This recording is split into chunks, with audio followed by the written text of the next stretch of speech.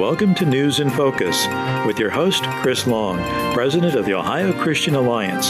Stay tuned for an analysis and conversation about the issues that matter most to you and your family. Here now with this week's edition of News in Focus is Chris Long. With the discovery of the New World, European empires fought for control of the vast, mysterious continent on the other side of the Atlantic. Italy, Spain, France, and England in turn. But none of these superpowers planted the seed that would eventually grow into the United States of America. Instead, it would be small handfuls of persecuted migrants risking their lives in search of one thing: religious freedom. Perhaps no one group would leave a more lasting impact on the future nation than the people simply called the Pilgrims.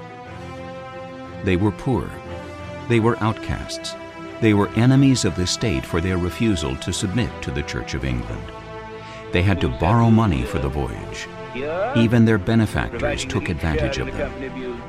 They wanted to worship their God as they saw fit, without fear, harassment, intimidation, lawsuits, imprisonment, or death. But they persisted until they were able to create in the New World a haven for religious freedom. But what the Pilgrims did in Plymouth is absolutely amazing. Not only did they start self-rule, they started free trade, capitalism, land ownership, all in 10 years with 51 people. So the shadow they cast was an amazing shadow. And that was Leo Martin of the Jenny Museum, which is a historical museum in Plymouth, Massachusetts.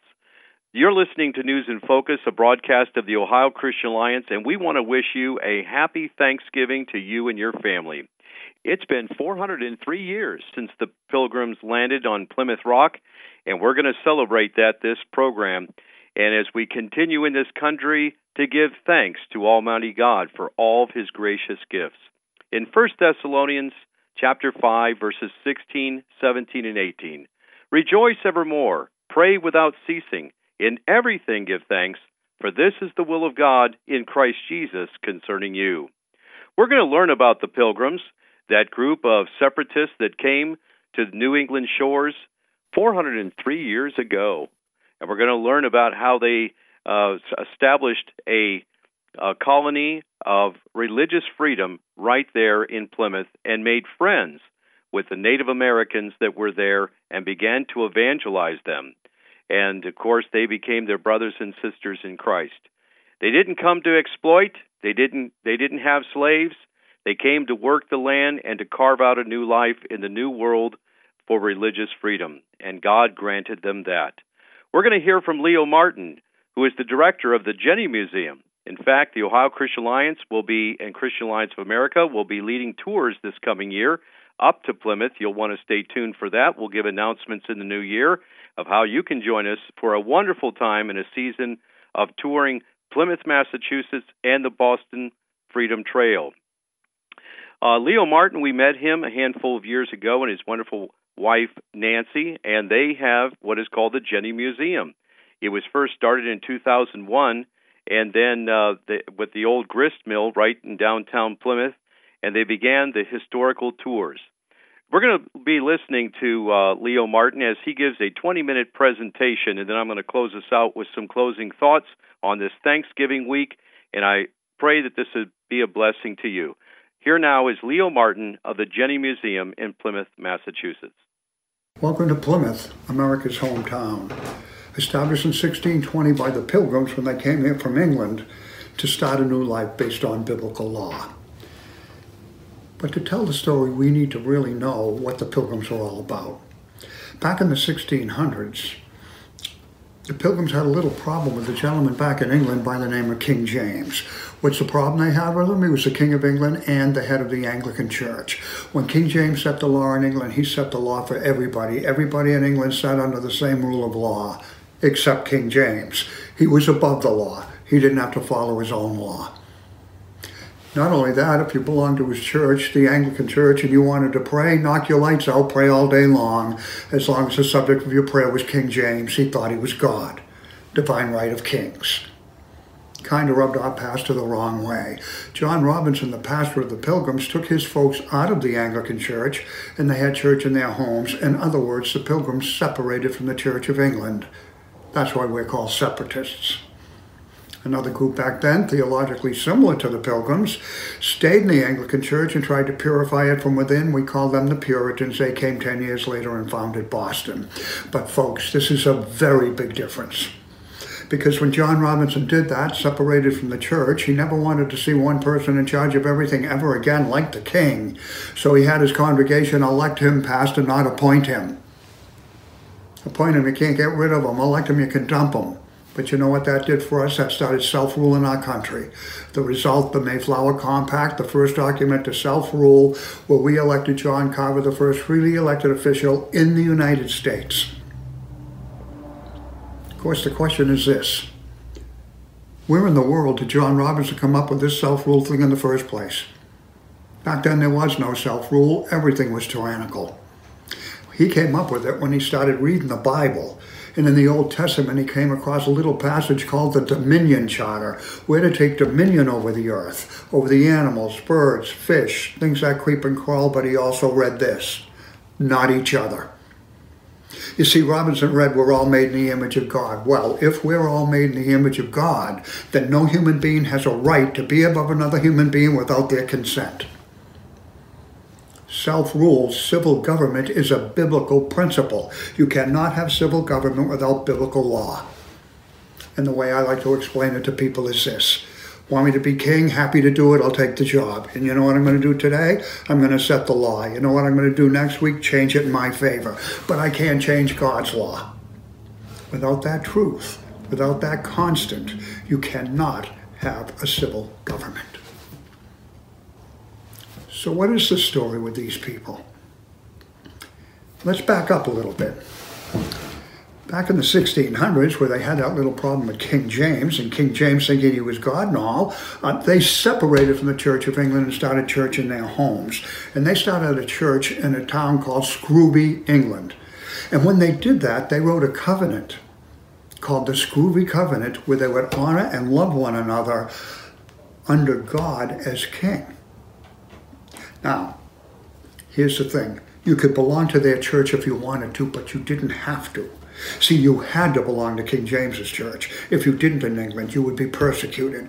But you didn't have to belong to the church in Scrooby, the Covenant Church. But if you're going to belong, follow the rules. And the rules were biblical law. We were a biblical congregation under God with biblical law, and we elected our officials. So what this does initially is take the power out of the hands of the leader or the king and puts it into the hands of the people. Because if you don't like what's going on, you can unelect those people. So the Scrooby Covenant was the first document like that, and what happened then, because they separated from the church, they were persecuted, and they were forced out of England and went to Holland for 12 years where they could worship freely. Well, while in Holland, the congregation grew to over 300 people. When they came here 12 years later, their pastor, Pastor Robinson, had to stay back with the majority of the congregation, and a gentleman called William Brewster, the elder of the church, came in his place and did all the preaching. But he was not a preacher by trade, he was a printer. And while he was in England, he printed materials against the Anglican Church. That did not sit well with the king. Brewster had to jump on the Mayflower and get out of town. Had he been caught, he would have been imprisoned. Unfortunately, his partner, Thomas Brewer, did not make it. Spent the next 14 years in prison, where he died. But the Pilgrims did make it. In their first project in Plymouth, they built a common house, a building they would share. That's where they would hold town meeting and church. But as you can imagine, when they arrived, there was nowhere to stay. They stayed in the common house for the first winter. Well, that common house had a thatched roof, caught a spark, and it burned. All the Pilgrims got out on time, nobody died, but they did rebuild the common house, finished it in the spring. And that is where in 1621 they signed a peace treaty with the Indians. That lasted 55 years, the longest lasting peace treaty with the Indians in our country's history. We're all equal in the sight of God. That means the Indians. And so we treated the Pilgrims, the Indians, just as equally as we treated each other. And we signed that peace treaty and had a close relationship with them for 55 years. All under biblical law. Where do you come up with something like this? You come up with something like this when you exercise the most important commandment: love God, love your neighbor, and love yourself. See, because if we don't love, we'll take advantage of people. I'll give you an example. When the Pilgrims originally came to Plymouth, their economic situation was communal. That, of course, means that everybody at the plantation worked in the same field and grew their food. Then at the end of the season, they simply evenly split with each other what they produced. Sounds fair enough? And of course, it didn't work. And I'll tell you why. If you and I both went out in the field to work, you worked hard and I did not, I would still be paid what you were paid. There was no reward for hard work. 102 came on the Mayflower, 51 died the first winter. The first 3 years, they all almost starved. Why? They didn't produce. There was no incentive. But from 1623 on, they never had a problem. What changed? The way they did business. 1623, the governor changed to land ownership. Now every family owned their own land, grew their own food, and fed themselves. Then they simply traded with each other what they had left over. Folks, we call that free trade. That worked. Never had a starving day after that. They tripled their production. See, even people who are Christians need to be checked on. We're all sinners. We all push the limit. So we need to be checked on. But what we really need to do is to love God, love your neighbor, and love yourself. That's what we need to do. See, now, here's the issue with the young men at the plantation. I'm an old man, and I'm crippled. Now, if there was a young man at the plantation and the governor went up to him and said, "Hey, young man, you go help that old guy and you give him your stuff because he can't fend for himself," I don't care who you are, you'd resent that. You do not want to be told what to do with your stuff. On the other hand, if we left him alone to produce the best he could on his land, and he did well, I would be willing to bet he would help that old man voluntarily because he's not being told what to do with his stuff. So what we need to do is we do need to check on each other because we are all human, but we need to love one another. We need to be there for one another. See, land ownership is a really big deal in Plymouth. And look, I sit on a river right here in Plymouth. And back then, we had a tribe of Indians in Plymouth called the Wampanoag Indians, and their chief Massasoit. But we did have another tribe here in Plymouth called the Pawtuxet Indians. Pawtuxet means small river. They were named after our river. Now, before the Pilgrims came here, hunters would come from Europe, hunt and go back home. On occasion, they would invite Indians aboard their ships to trade with them, capture them as slaves, and take them back to Europe. One of those Indians' name was Squanto. Squanto was a Pawtuxet Indian. Now, he was invited aboard a ship by a hunter by the name of Hunt. Well, Hunt took him back to Europe. He escapes to a monastery, learns English. 6 months later, he comes back on another ship to discover the Pawtuxet Indians, his tribe, wiped out by a plague. He went in the morning with Massasoit and the Wampanoag. 6 months later, the Pilgrims arrived. He became the interpreter between the Pilgrims and the Indians. That is the only way they could communicate. Governor William Bradford did refer to him as a special gift from God. But why do I bring this up? Because when people come to see me, they assume the Pilgrims stole the land from the Indians. They did not. The Indians did not want the land. They would not come back on it because of the plague. So the Pilgrims took land nobody wanted. Everything after that they paid for to the chief Massasoit. Guys, this is very important. If we can't own property, we have absolutely no power. Whoever owns the property we do business on will be our master. We will be their slave. We have to have the ability to own property. And the number one property the Pilgrims believed they owned and nobody had a right to touch was their conscience, what they believed. Folks, what you believe is your property. Nobody has a right to take it from you. And that's why the Pilgrims came to Plymouth. There was a gentleman back in England trying to take the property of what they believed away from them. They would not allow it. They came here instead. And of course, that gentleman's name is King James. And when you come to Plymouth, you have to understand how things were done differently under biblical law. See, we signed the Scrooby Covenant, came to Plymouth, and in Plymouth, we wrote a law called the Mayflower Compact. Now, the Mayflower Compact was another covenant, a civil covenant, where we would form a government, a civil body politic, with Jesus, God, in charge, with biblical law. So the covenant is an umbrella that brings everything the Pilgrims did together, because their textbook and everything they did was the Bible. So if you look at the Bible and you get principles to raise your family, to build a political system, to build an economy, it all comes out of the Bible. And when you follow that and you stay under the covenant, you're going to be great. See, God is a God of order. And when you put God's principles in place, you're going to see order. Now, if you take God out of the picture, he no longer is king. He no longer is on his throne. You're going to have disorder because you just remove God from the picture.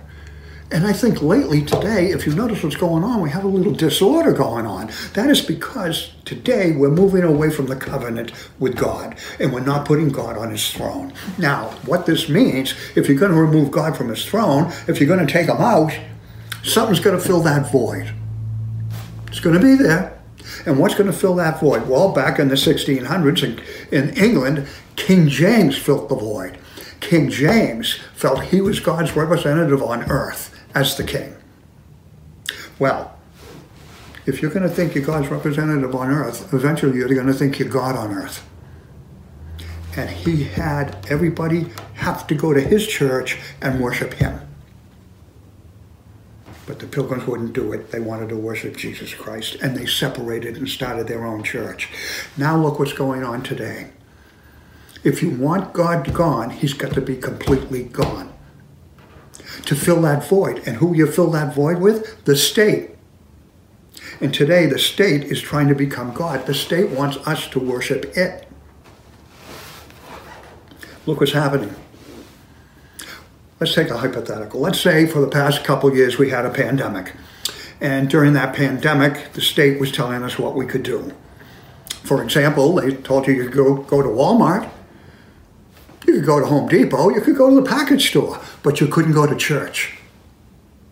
You see, they were moving church from the picture and removing God from the picture. And once you totally eliminate God and the church, now the state takes over, and the state tells you what you can do and what you cannot do, and you've just lost your liberties and you've just lost your freedom.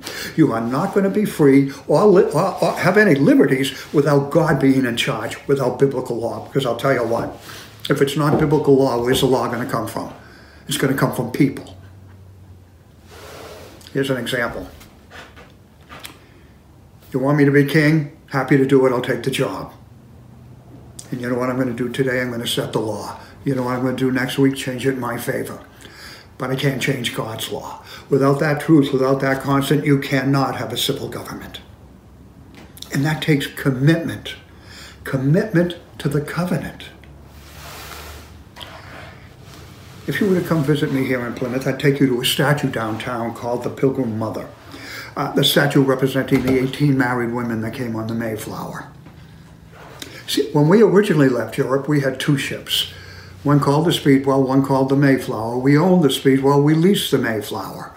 The Speedwell picked our friends up in Holland, brought them to England, met the Mayflower, and came over. When they left England, the Speedwell leaked twice. They had to sell it for half what they paid for it, lost their investment. 20 of the original passengers had to stay behind, and they left late. When they landed on the tip of Cape Cod, they had run out of food. The men looked around the Cape, found a stash of corn buried in the ground by the Indians, and they took it. They did not steal the corn, they borrowed it. They paid it back later. Had they not taken the corn, they never would have survived, because you see, by the end of that first winter, they were doling out a quarter pound of cornbread per person per day to survive on. So as you can well imagine, the mothers took their bread and fed their children. They covered their children with their own bodies to keep them warm. Of those 18 married women, 14 died the first winter, sacrificing for the next generation, knowing if they did not survive, we would not survive. And written on the back of that statue, it says, they brought their families in a sturdy virtue and a living faith in God, without which nations perish. And while the women were making that tough decision, the men were making another one: hold back some of that corn. If they had no seed for the first season, nobody would have survived. They called that the starving time. And I'll be honest, when I tell that story, an awful lot of people ask me some difficult questions. One of those questions is, why in the world would these people do what they did? What would cause the Pilgrims to do this? Another question is, how do you pick 20 people to stay behind when your boat leaks? They didn't have to. 20 volunteered. You see, those first two starts were very rough. 20 had no problem staying behind. One of them was not William Bradford. When that event took place, William Bradford said this: like Gideon's army, the Lord thought us too many for the task at hand and cut our number down. And he got on the boat. In other words, he was saying, if you're not committed, stay home. And at the end of that first season, when Captain Jones got the Mayflower ready to go back to England, he turned to the 51 remaining Pilgrims and he said to them, I want you back on my ship. I'm taking you home. I cannot leave you here. Not one got back on. But I will tell you this. When that boat disappeared over the horizon, those 51 remaining Pilgrims fell on their knees and they wept. The last bit of civilization as they knew it just disappeared. So again, the question is this: why did they do it? Folks, they did it for you. They did it for me. They did it for posterity. They did it to pass that biblical law to the next generation. And now that's what we need to do. And that's why I'm so happy with homeschooling. If our country's going to be saved, the homeschooling movement is going to save it. We need to pass to the next generation what they need to know. Look, I told you folks, we signed a peace treaty with the Indians. We signed that peace treaty with a gentleman called Massasoit, the chief of the Wampanoag. Back in the 1600s, the Wampanoag lived right here in Plymouth, and on Cape Cod, and in New Bedford, and in Rhode Island. He was chief of all of them, very important man, but he was also our friend. Without him signing that peace treaty, the Pilgrims would not have survived. But also keep this in mind, 3 years into that peace treaty, Massasoit was at his camp in Rhode Island. The man had the plague. He was dying. A gentleman from Plymouth by the name of Edward Winslow, once governor, put some herbs together, and Ed Winslow walked to Rhode Island to nurse Massasoit back to health. Winslow walked 40 miles. Halfway there, he was met on a path by an Indian who told him not to bother finishing the trip. Massasoit died. Well, he finished the trip anyway, and he discovered Massasoit had not yet died. He was very close, and Ed Winslow nursed him back to health. From that day forward, they were great friends, and that peace treaty was even stronger. Now we'll move ahead 50 years. 50 years later, we had the King Philip War. King Philip was not a European. He was Massasoit's son. His Christian name was Philip. He went to negotiate not to go to war with the then governor of Plymouth, Josiah Winslow, Edward Winslow's son. While they're negotiating, Philip said to Winslow, he says, hey, I'm a chief. You're just a governor. I'm not going to talk to you. I'll only talk to kings. They broke off the negotiations and went to war. From that day forward, Philip was referred to as King Philip because he would only talk to kings. And the two men who became great friends, their two sons went to war a generation later. That biblical education skipped that generation, and what was the result? The largest percentage of population was killed in the King Philip War than any war in our country's history, and it could have been stopped. That's how important education is. That's how important us passing to the next generation biblical law, and the reason our country was founded on biblical law as a Christian nation. I want to thank you for what you're doing, and I look forward to you passing to the next generation what we need to know. Thank you, and God bless you. And that was Leo Martin of the Jenny Museum presenting about the Pilgrims in Plymouth, Massachusetts on this Thanksgiving week. We hope that's been a blessing to you and your family, and we pray for you that you would give thanks to Almighty God, again, who all gracious gifts come from Him.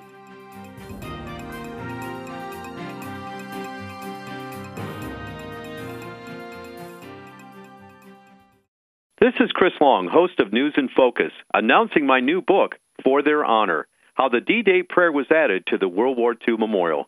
This book tells the 11-year story of how one of the largest mass prayers in history was added to the World War II Memorial. The D-Day prayer was one of FDR's fireside chats, but it stands alone as an incredible moment in American history. The date was June 6, 1944. Operation Overlord, the D-Day invasion of Western France, was already underway by the Allied nations. News reports throughout the day were released from General Eisenhower's headquarters with short statements but with few details on what was happening with the landings and on the beaches of France. The American public anxiously awaited throughout the day to hear from President Roosevelt for more details on the historic invasion. What they heard that evening was a president inviting them to join him in prayer. This book will inspire and encourage your faith. You can order yours today at Amazon or Barnes & Noble. It will make a great Christmas gift. America is kept safe because the Army National Guard responds, protects, and supports our nation when it needs them most. The Army National Guard responds to disasters such as wildfires and floods. They protect us with missile defense, cybersecurity, and civilian support teams for chemical, biological, and radiological hazards. Be there for your community and your country. Visit NationalGuard.com to learn more about part-time service. Sponsored by the Ohio Army National Guard. Aired by the Ohio Association of Broadcasters and this station. The following is a previously aired broadcast.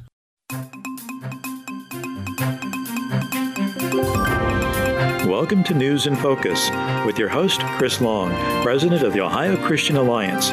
Stay tuned for an analysis and conversation about the issues that matter most to you and your family. Here now with this week's edition of News in Focus is Chris Long. And we're glad that you're with us on this special segment of News in Focus as we have a very big announcement to share with you, and that is the book that I've been writing this past year about how the D-Day prayer was added to the World War II Memorial. It was an 11-year journey that you know that we worked on, and of course it was accomplished as it was dedicated this last June. The book is called For Their Honor, and in celebration of Veterans Day that we just observed over the weekend, but we're continuing here as we only broadcast once a week here on the program on the station. But we want to share with you these veterans' thoughts of the book that was released For Their Honor. Let me read to you a little bit about the book. It says, this book was written to tell the 11-year story of how one of the largest mass prayers in history was added to the World War II Memorial. The D-Day prayer was one of FDR's fireside chats, but it stands alone as an incredible moment in American history. The date was June 6, 1944. Operation Overlord, the D-Day invasion of Western France, was already underway by the Allied nations. News reports throughout that day were released from General Eisenhower's headquarters with short statements, but with few details of what was happening on the landings and on the beaches of France. The American public anxiously awaited to hear from the president of what the details were of the invasion. What they heard that night was the president inviting them to join him in prayer. That is what we know as the D-Day prayer. It was 9:57 p.m., June 6th. That evening was actually D-Day +1 over in France, but he rallied the nation to pray with him, and of course prayer gatherings broke out all across the country as people understood the significance of the moment and the need for prayer. Well, we're at that place again in our nation's history. We need prayer for our country, and we can see the saber rattling around the world. We see what's happening in Israel and what's happening in Ukraine, and of course the tensions in the South Pacific you have with Taiwan and China trying to take back Taiwan, and it is an independent nation. And so we see that there's storm clouds again, as there was 80 years ago. We've had a long time of world peace. There's been wars and rumors of wars all these years, but there has not been a world conflict, and we pray that there won't be. But that's why we want to share with you this wonderful book, For Their Honor. How can you obtain it? You can go to our website at ohioca.org. That's the Ohio Christian Alliance website. It's also available on Barnes & Noble and Amazon. You can just look up For Their Honor, written by Christopher Long, and it's also on our website, both the print and e-book version. Well, this last week I had the great opportunity to be interviewed by TCT Television about the book with our good friends Judge Brown and Tom Nolan. And we're going to go to that right now, and then we're going to close out today's program with FDR as he prayed with the nation on June 6, 1944, the D-Day prayer. Let's take a listen to the interview with Tom and Judge. Some things have changed. Wars change.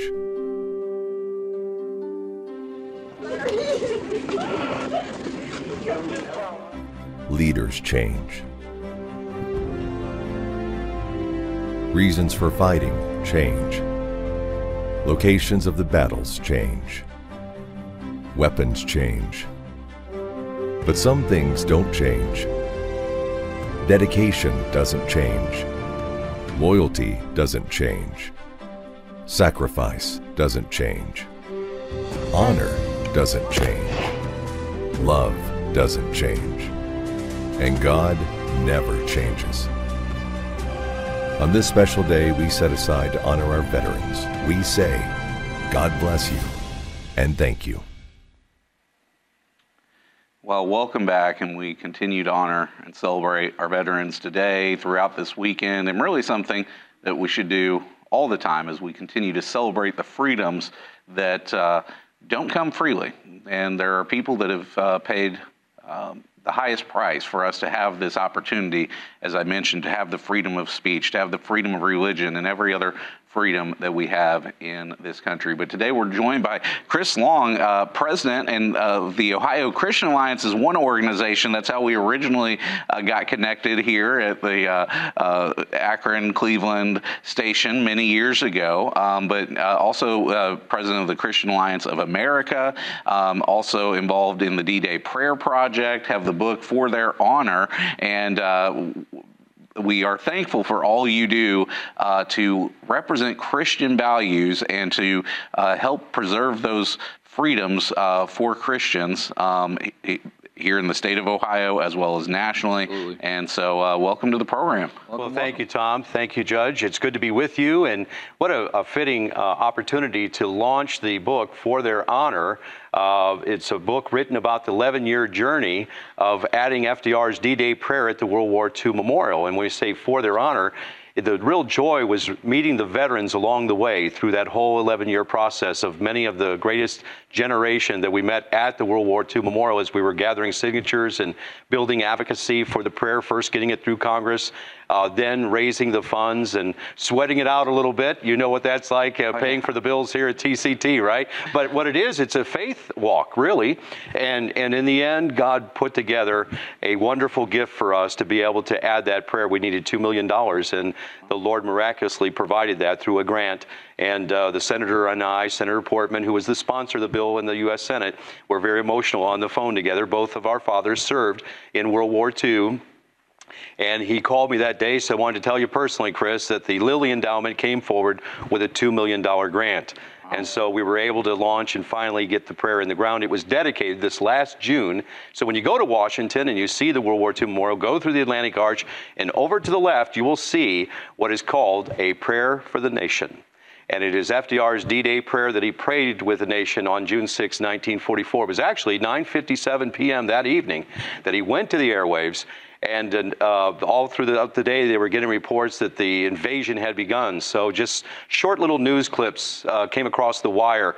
But people began instinctively to enter prayer chapels and synagogues and begin to pray for our troops that were liberating Europe, and they were on the beaches of France. And no one really knew the details. So they anticipated listening carefully to the radio that night. You know, FDR had a custom called the fireside chats during his presidency, and people would listen to him during these broadcasts.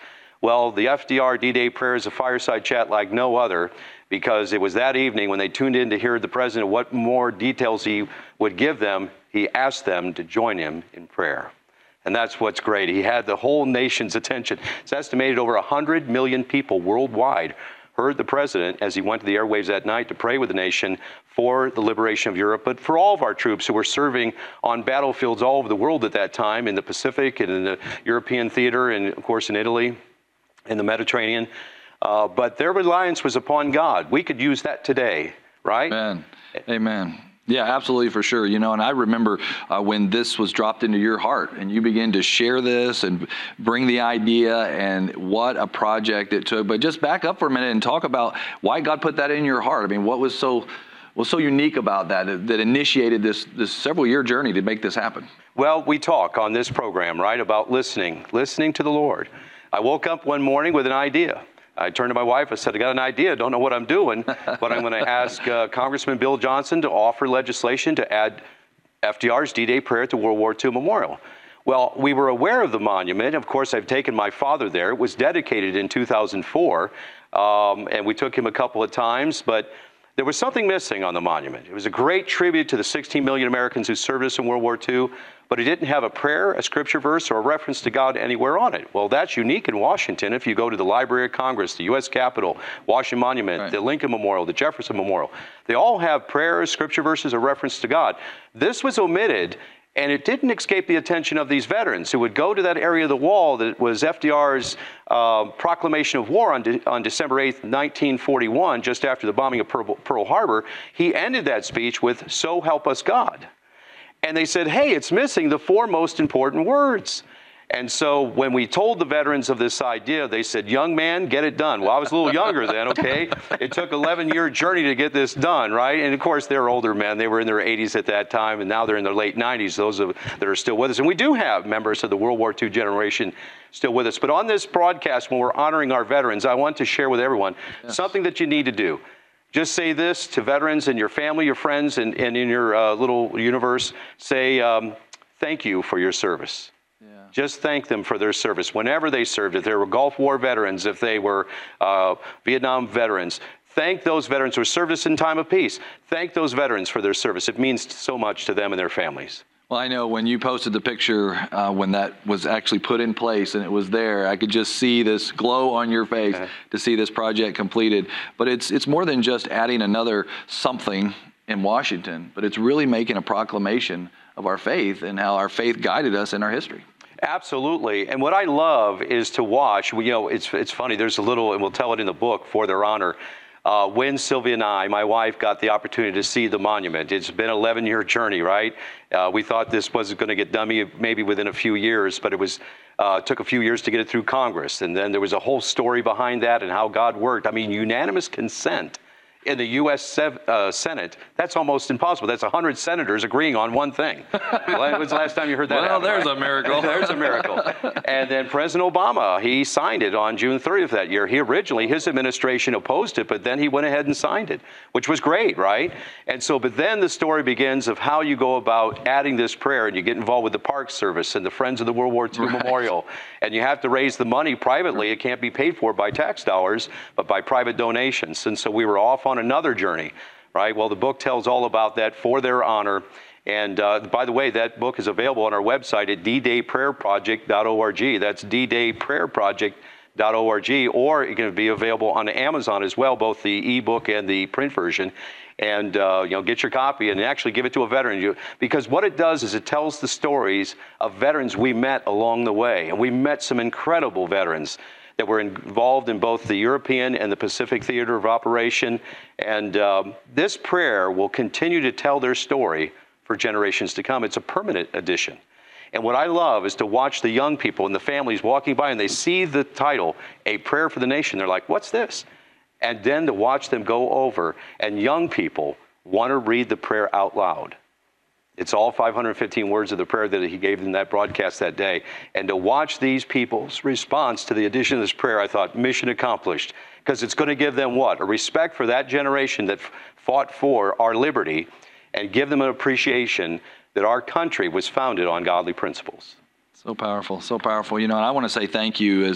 Anytime God puts something in your heart, the importance of sticking with it and following it through, because it truly can make a difference in so many people's life, and probably more than you even realize. And you're already seeing the great impact. I know you've already mentioned your book, For Their Honor. I know this will be a blessing to so many people. I want to encourage them to get that, especially if this is something that's really near and dear to your heart. So many people in our world today, we're desperate to see people stand for faith.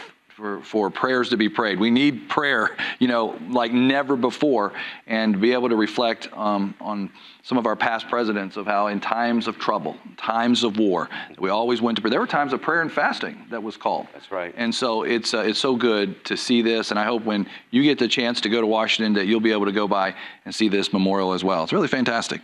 It is, and I want to ask you just to speak. You mentioned some of the stories that are in the book, and we also know that there aren't a whole lot more from that generation, and this World War that really had an effect not only on the future of our country, but really what's happening across the world. And now we're seeing things like what's happening in Israel and Palestine. We're seeing Russia and Ukraine, and we're seeing these conflicts happen, and people serving their countries, not just here in the U.S. Of course, we're celebrating this weekend U.S. veterans, but share with us some of those stories that you had the opportunity to connect with these people that really have made an impact that is still affecting us today. Those that may not have even been alive back at that time, but their service and their willingness to serve made an impact.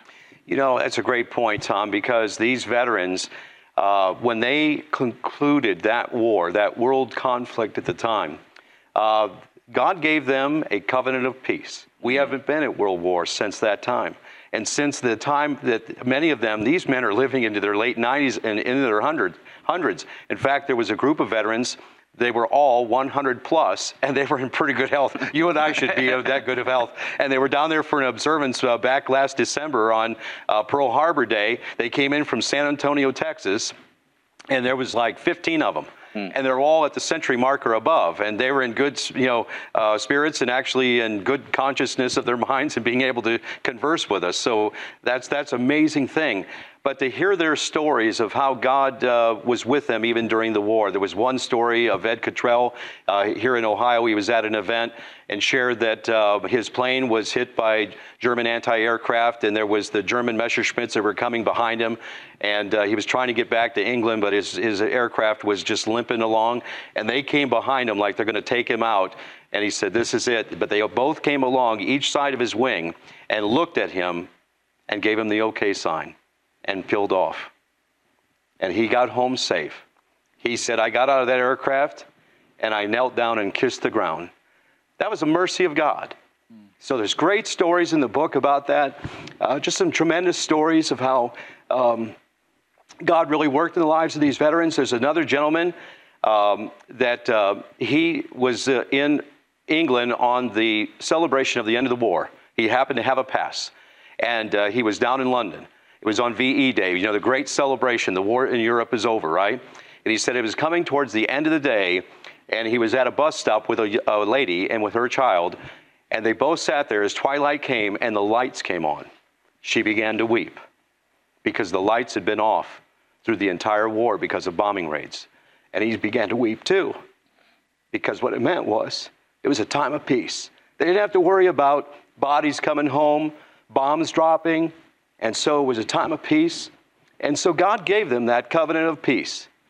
And so we need to pray that this current generation, younger generation, learn from that generation, because they have a mighty word to say to us, because we are facing conflicts right now around the world, and we do need to be in prayer. Wow. So powerful. And again, in your book, and you can get it on Amazon. Go to the website at ddayprayerproject.org. So many great stories, and you're going to be able to hear this great story of how this was added there in Washington. And Chris, before we end our time together, you're doing some incredible things, not only here in Ohio, but in other places around this country. And just give us a little update of who Alliance of America is, Christian Alliance of America. Well, that's right. Well, part of what you've heard today, we support our American values and our Christian heritage and our input in this culture. Pastors have said, well, I don't want to politicize the pulpit, but I think Christians shouldn't be involved in our culture. And I agree with that. In fact, we just went through an election here in Ohio, and a lot of pastors took the podium and they shared their thoughts about the election here in Ohio. And I like that they took the ownership of the issue, right? And they said, win or lose, we're going to stand our ground. And so the Christian Alliance of America, that's who we are. We stand on a set of principles of what we believe about our God and basically for our country, God and country. And we're going to believe that, and we're going to hold that ground. So if the current culture goes down, we're at least going to be the last witness. But I don't think so. I think, what this network does, it's a testament that God is speaking to a whole new generation. And there's about to be awakening among these young people. And I'm excited to see that. Yes, I agree with that. Amen, amen. Well, I really enjoyed being the guest of Judge Brown and Tom Nolan on TCT. But we want to close out today's program with the prayer of FDR. And we hope that you'll pick up the book again at our website at ohioca.org. Let's take a listen. Ladies and gentlemen, the President of the United States. My fellow Americans, last night when I spoke with you about the fall of Rome, I knew at that moment the troops of the United States and our allies were crossing the Channel in another and greater operation. It has come to pass with success thus far. And so, in this poignant hour, I ask you to join with me in prayer. Almighty God, our sons, pride of our nation, this day have set upon a mighty endeavor, a struggle to preserve our republic, our religion, and our civilization, and to set free a suffering humanity. Lead them straight and true. Give strength to their arms, stoutness to their hearts, steadfastness in their faith. They will need thy blessings. Their road will be long and hard. For the enemy is strong. He may hurl back our forces. Success may not come with rushing speed, but we shall return again and again. And we know that by thy grace and by the righteousness of our cause, our sons will triumph. They will be sore tried by night and by day, without rest, until the victory is won. The darkness will be rent by noise and flame. Men's souls will be shaken with the violences of war. For these men are lately drawn from the ways of peace. They fight not for the lust of conquest. They fight to end conquest. They fight to liberate. They fight to let justice arise and tolerance and goodwill among all thy people. They yearn but for the end of battle, for their return to the haven of home. Some will never return. Embrace these, Father, and receive them, thy heroic servants, into thy kingdom. And for us at home, fathers, mothers, children, wives, sisters, and brothers of brave men overseas, whose thoughts and prayers are ever with them, help us, Almighty God, to rededicate ourselves in renewed faith in Thee in this hour of great sacrifice. Many people have urged that I call the nation into a single day of special prayer. But because the road is long and the desire is great, I ask that our people devote themselves in a continuance of prayer, as we rise to each new day, and again when each day is spent, let words of prayer be on our lips, invoking thy help to our efforts. Give us strength, too, strengthen our daily tasks, to redouble the contributions we make in the physical and the material support of our armed forces. And let our hearts be stout, to wait out the long travail, to bear sorrows that may come, to impart our courage unto our sons, wheresoever they may be. And, O Lord, give us faith. Give us faith in Thee, faith in our sons, faith in each other, faith in our united crusade. Let not the keenness of our spirit ever be dulled. Let not the impacts of temporary events, of temporal matters of but fleeting moment, let not these deter us in our unconquerable purpose. With thy blessing, we shall prevail over the unholy forces of our enemy. Help us to conquer the apostles of greed and racial arrogances.